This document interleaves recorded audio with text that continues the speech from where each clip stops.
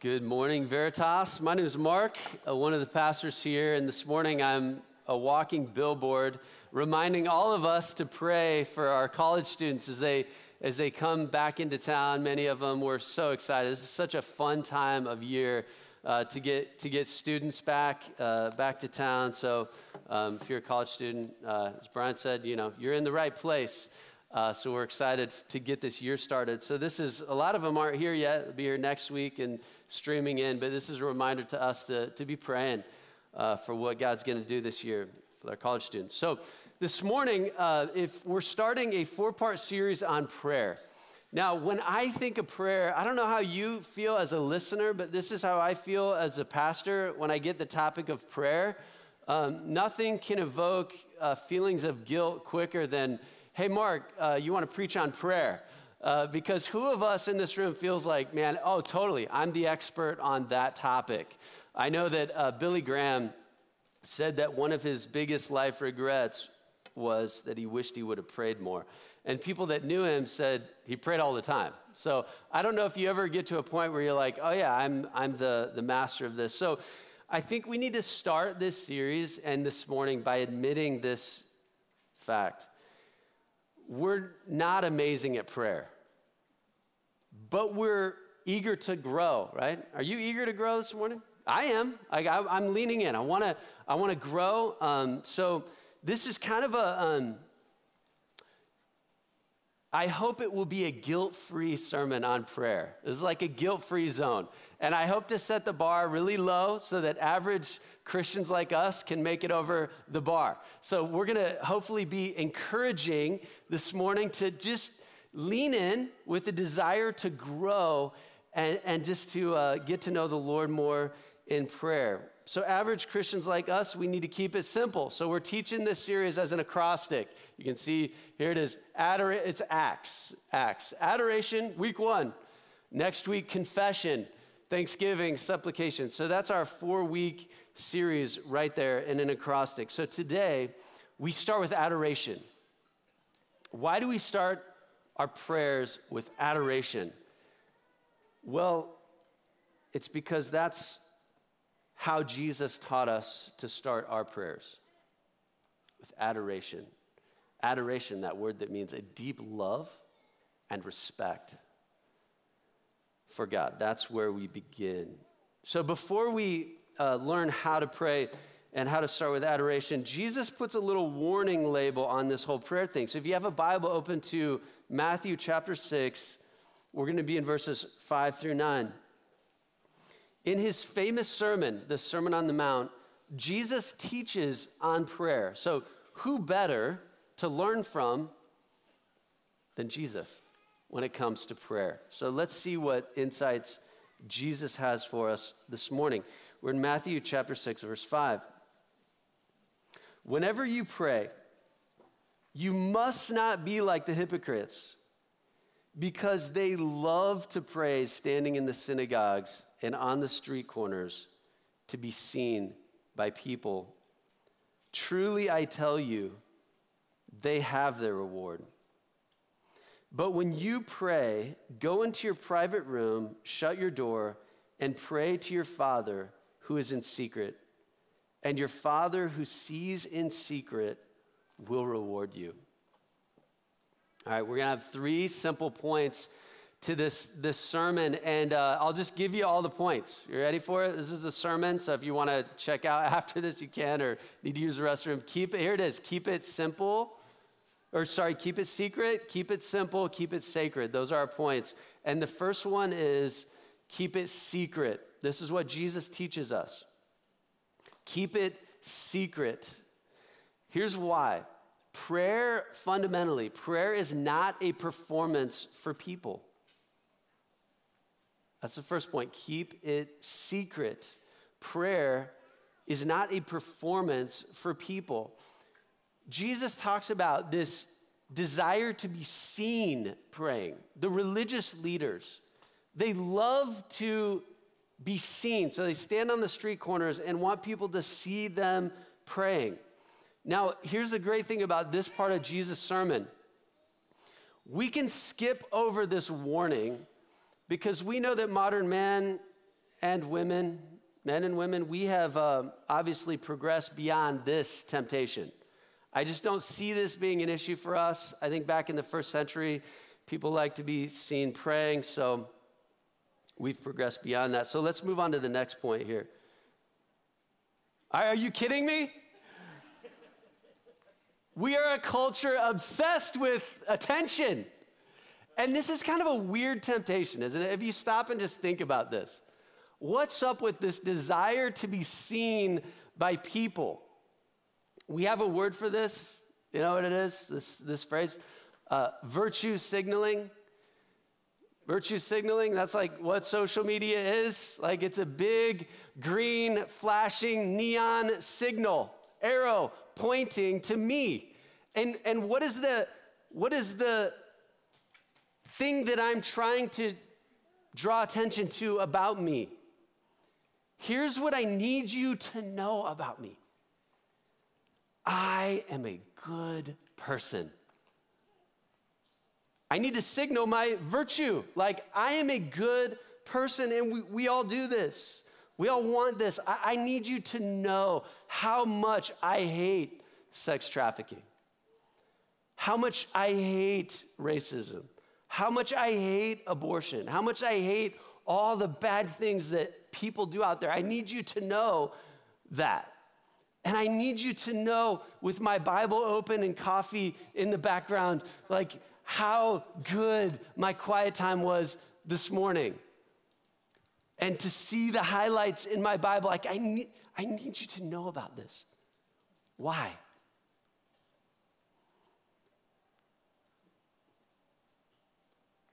Why do I need you to know that?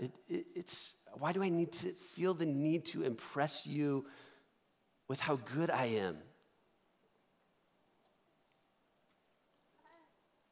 It's a way of justifying myself. Living in a world without God, but just people, like I'm living under you. Who am I fearing? I fear you. I fear your opinion. I need your approval and your opinion. And Jesus says, hey, your Father sees what's done in secret. The thing about prayer is when it's secret, our secrecy shows our sincerity, doesn't it? When God is the only one that knows, what does that show? It shows who I care about, whose approval I want. When it's only the Lord that knows about it, because there's no one there to see it, it shows the sincerity of prayer when we pray in secret. And when you pray in secret, he says your Father will reward you. It's exhausting to live that kind of life of trying to impress other people, isn't it? Isn't that exhausting? So what a relief here at point number one. What a relief to us that we have no one to impress with our prayers. Isn't that good news? Like we don't need to have these. I mean, what better way to impress other Christians than to pray big with big theological words and use all the Bible verses that we've memorized and be able to quote them in front of other Christians, and they can say, wow, Mark is a real Christian. Like, what a relief that we don't have to do that. Isn't that good news? I think that's great news. Here's a second warning that Jesus puts on this whole, it's like a warning label on this whole prayer topic. Verse 7, he says, when you pray, don't babble like the Gentiles, since they imagine they'll be heard for their many words. Don't be like them, because your Father knows the things you need before you ask him. This is more good news on the topic of prayer. Point number 2, keep it simple.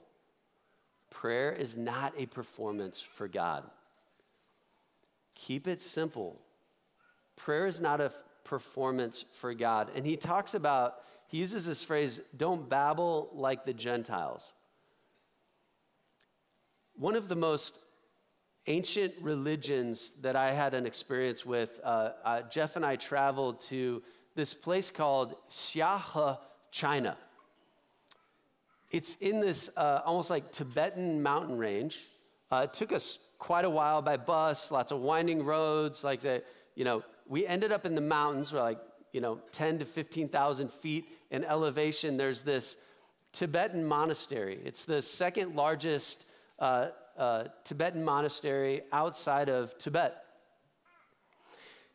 And we were up there. I'm leading worship, and I've got gloves on. I cut the ends off my gloves. It was freezing cold. There was no heat anywhere. And these monks would walk around, and the old women, there'd be old women and children and everyone in these kind of brownish orange robes, and they'd be walking around all day spinning these prayer wheels. And we go by the temple and see these people all over this town and in this temple praying nonstop. Why? They believe that the more that you spun your prayer wheels, the more insight you gain and you send out positive energy into the world. So the more they pray, the more positive energy goes out into the world. And so they would pray non-stop, all day.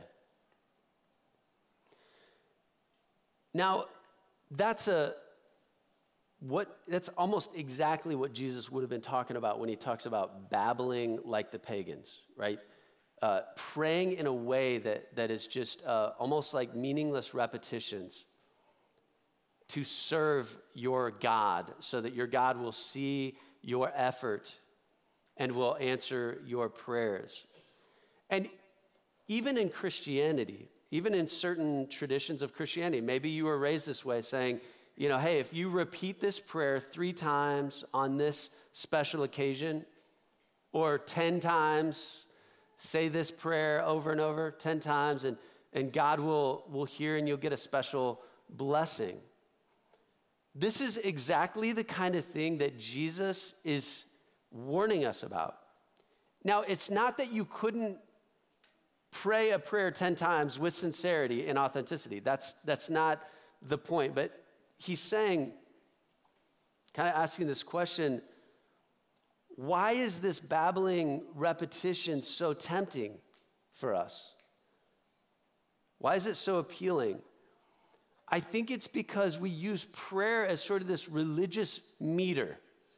It's like prayer is a measuring device that shows how devoted we are to God.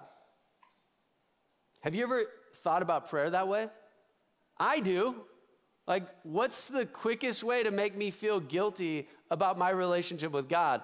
Say, how's your prayer life? And instantly I'm like, whoop, I don't know if I'm a Christian. We see it as kind of like it's directly proportional to how I'm doing in my relationship with God. Now, there may be some truth to that, but this idea that I'm just going to keep on babbling and speaking because the more I pray, the more God is likely to hear me. And then we become no different than those monks spinning prayer wheels. So I want to, at this point, warn you of something. This is how I would say the warning label for this point. Beware of the Shamu principle. Do any of you guys know who Shamu is? Some of you guys have been around to see Shamu down at SeaWorld, right? This amazing show, Shamu, the massive killer whale, the orca, that was captured in the wild. This is back in the early 60s. And now I think they just call all their whales Shamu. But the original Shamu whale was trained, they caught this whale, they trained it, this apex predator that snacks on great white sharks, has been trained using a little fish, right, to jump out of the water, comes roaring out of the water to bursting out of the water to do these crazy tricks. Why? So they can get this little fish that this helpless trainer is holding up. And it's a spectacle, isn't it, to see this massive beast bursting out of the ocean, and there's this helpless little trainer with a fish. Okay, beware of the Shamu principle when it comes to prayer. What does this have to do with prayer? God, here's a fish. Here's a treat. Now do your trick. And that's how we interact with God. Have you ever met someone who is angry with God because they prayed and God didn't answer their prayer? Probably all of us have felt that way. God, what's up with this? Like, I prayed about this, and you almost did the opposite thing. Jesus says about this, your Father knows the things you need before you ask him. Just think about this. Right now, in this moment, God knows exactly what you need, more than you know what you need.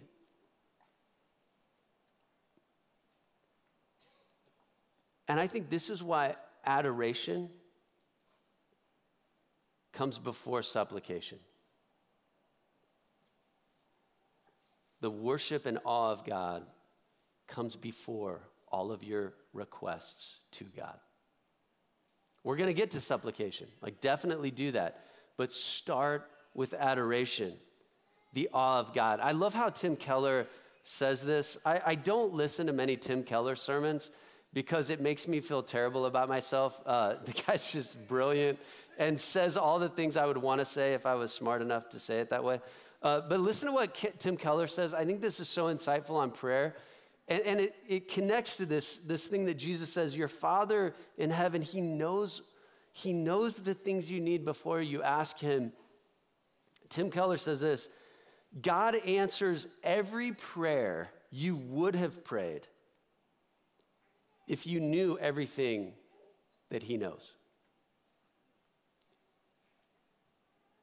Like we know this, right? Like we're praying for things, we're asking God for things and to do things. We don't really know exactly what we need. We know what we want. All of us know what we want, and we should put that before God. Like, Lord, here's all the things. Like, here's my emotions. Here's all the stuff I want you to do. And we'll get there, supplication. But we know that God actually knows what we need. That's what Jesus teaches on prayer, is that he knows what you need before you ask it. So what is the point then of going on and on like we're informing God about all the things he doesn't know about in our lives, right? We babble on because we think that we're informing God about all this stuff, and God's like, nah, it's way simpler than that. God already knows, he gets it, so just come to him, keep it simple. Prayer is not informing God, prayer is knowing God. It's being in awe of God. And for those of you who might be a little exhausted by prayer,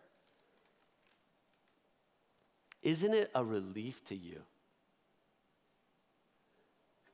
that God rewards secret and simple prayer? Your Father who sees in secret will reward you. Don't go on babbling with many words like the people who don't know God. God, your Father, he knows what you need before you even go to ask him. You can keep it simple. All right, so prayer is not a performance for people. It's not a performance for God. So what is it? Now let's get to the point here. Verse 9, therefore, you should pray like this. Our Father in heaven, your name be honored as holy. That's how it begins.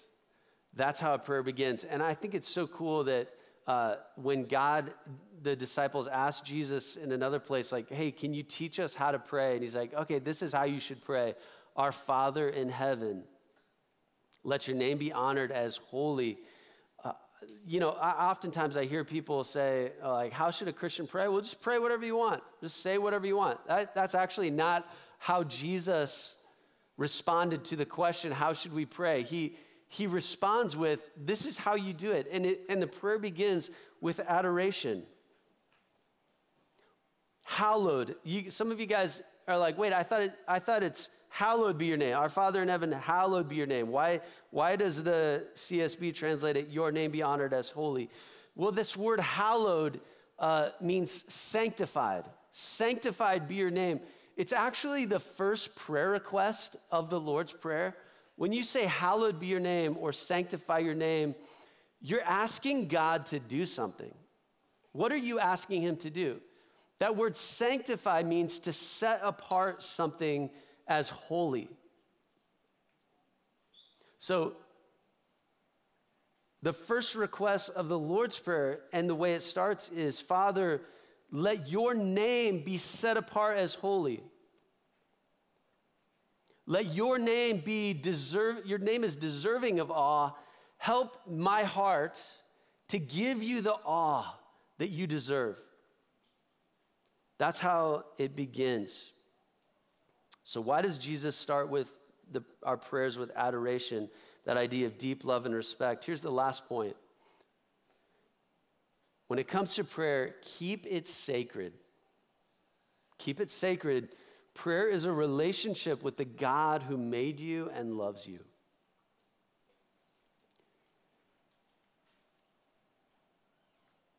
Isn't that the exact perspective change that you and I need in our lives? Because think about this. When you go through your life without prayer, what do you see? Let's just think about it. Let's imagine going through a day without any prayer in your life.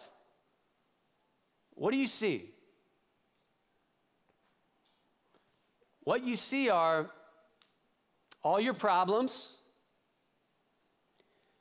and your power to fix them. Because when you're living in a life without prayer, you're living in a life without God. So you're just kind of going through your life, and all you see is like all your problems and what you can do about it, what you can do to fix them. Now, where does that leave you? Where does a prayerless life, a life without adoration of God, where does that leave you? Anxious and afraid. That's where it leads you. So, what happens when you pray? When you pray, so you're walking through life prayerless, and all you see are all these problems and your power to fix them. And when you pray and you look up our Father in heaven, so you're looking up and out at God, now you are factoring in the awesome presence of God into your life. God comes into the equation, and it changes everything, doesn't it? This is like a Copernican revelation. This Copernican revolution, this discovery that, oh wait, the sun and everything is not revolving around the earth. Like the earth is not the center of the universe. That's what happens when you pray. It's like, whoa, the entire universe doesn't revolve around me and my problems. I revolve around something much greater, God, and he's in control and he loves me.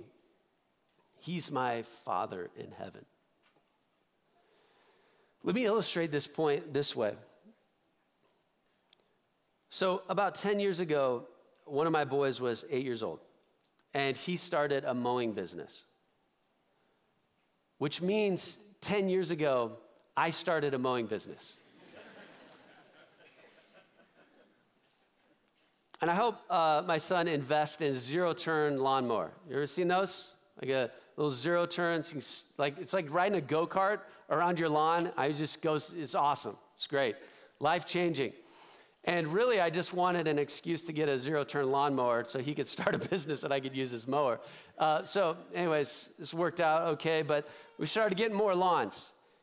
And over time, we've gotten quite a few lawns and upgraded mowers. We got commercial mowers and 52-inch deck. I mean, these mowers like 9 miles an hour. We're flying through lawns, just getting them done like crazy. It's awesome. But sometimes I have mowing nightmares. And in this nightmare, all of our mowers are broken down, and I have like this 10,000 acre field to mow. And all of our mowers are broken down. Now, this is not like a super hypothetical situation, because even right now I've got a belt that's broken on one of our mowers. But here I am in this nightmare. All of our mowers are broken. And so this is the nightmare. Here's the picture of me in my nightmare. All right? 10,000 acres, and this is what I got. Now, what does this mower represent? This mower represents what I can do with my power. How fast I can walk or run, how much energy I have. That's it. That's the mowing in the power of Mark. Now, that nightmare with you and looking at that mower, now imagine a field like the size of Iowa that you have to mow. That nightmare is you without prayer. That's you with God factored out of the equation of your life. But life is much scarier than that nightmare, isn't it? I just ask you the question, what are you looking out at today? What's like the 10,000 acre field that you're looking out at? Maybe it's like the thing in your life that you can't control. It's the thing in your life that you know you don't have the power to do it. It makes you overwhelmed. It creates anxiety. It creates fear. What is that thing in your life? Is it something coming up this next week? Is it starting classes, starting school, starting residency, starting a new job? Maybe you lost a job. You have no job. You don't like your job. Maybe it's a difficult relationship. Maybe the 10,000 acre field that you're staring at with your little push mower is your health. It's rusting out. It's breaking down.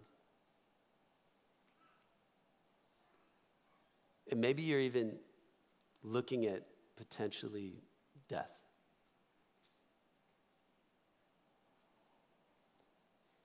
And you know that you are powerless to change that.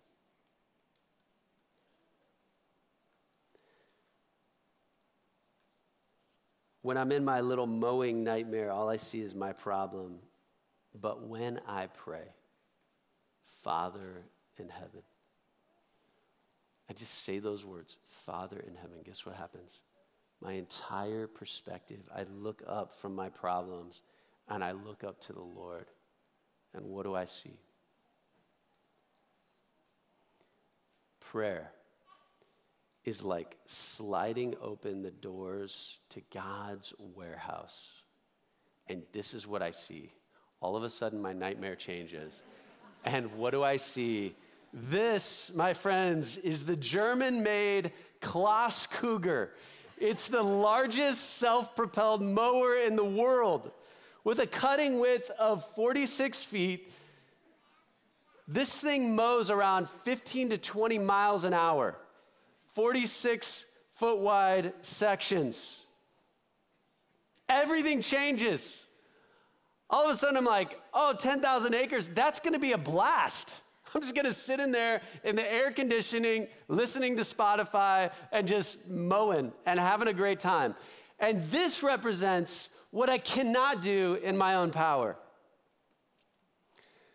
So Let's go back to the image, the first image. That's the prayerless life. Next image.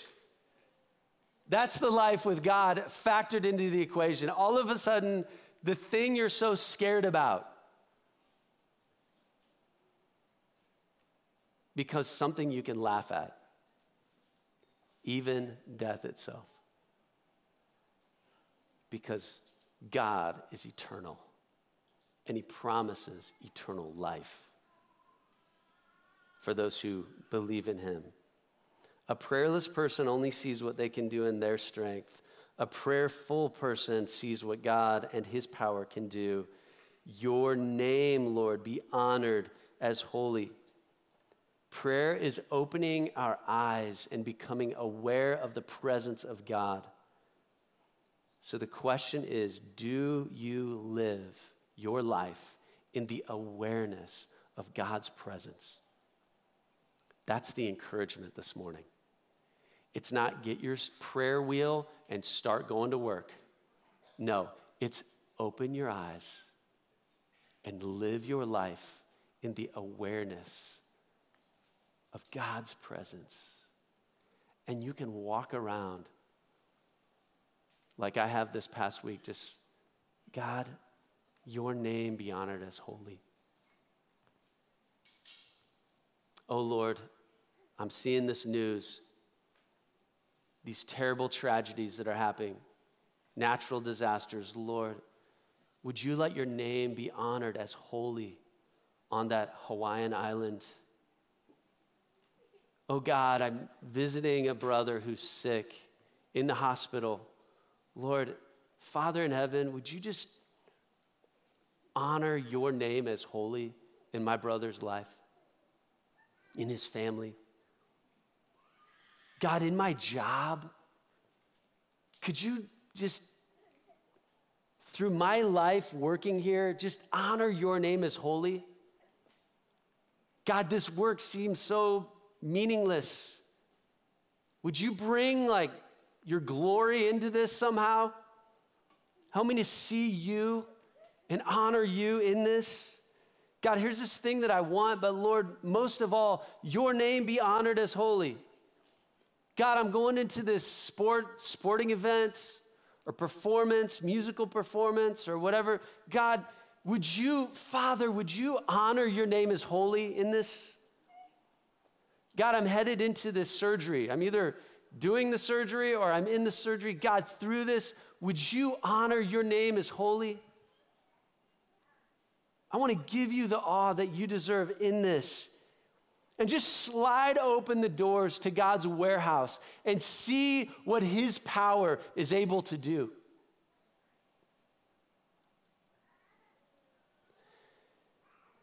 And I want to end with this thought, our Father in heaven, and I just want to say, God is not just automatically your Father.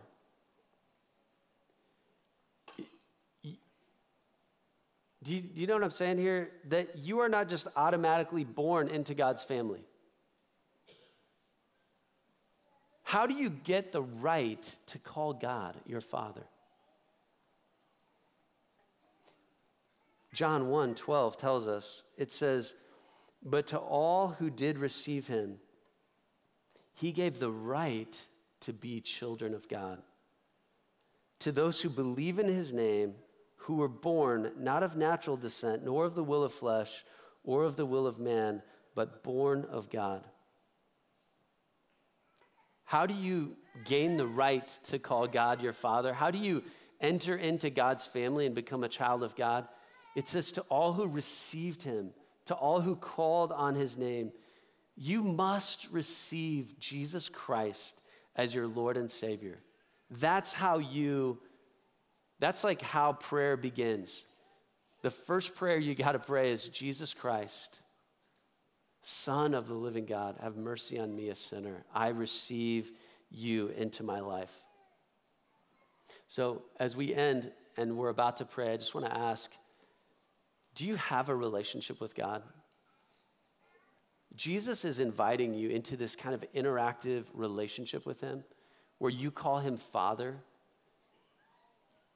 but do you know him this morning? And if you're not sure about that, I want to invite you to start a relationship with God even right now. So would you pray with me? We're going to close with prayer. Let's open our eyes to the awareness of God here in this moment.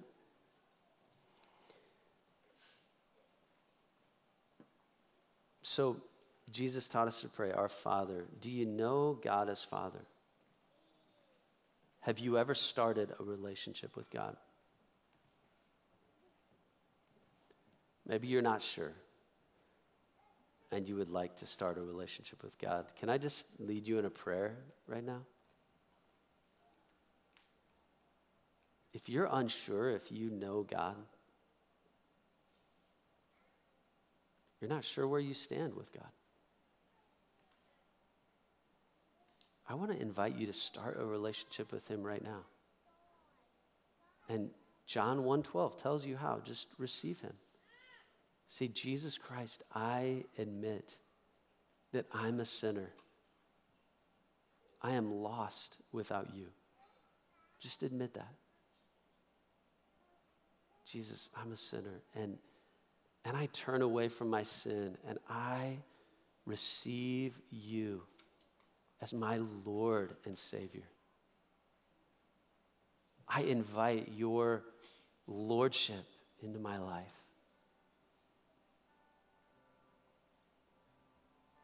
And I commit my life to you. I want to follow you. I want to get baptized. I want to obey you. I want to seek you with my whole life.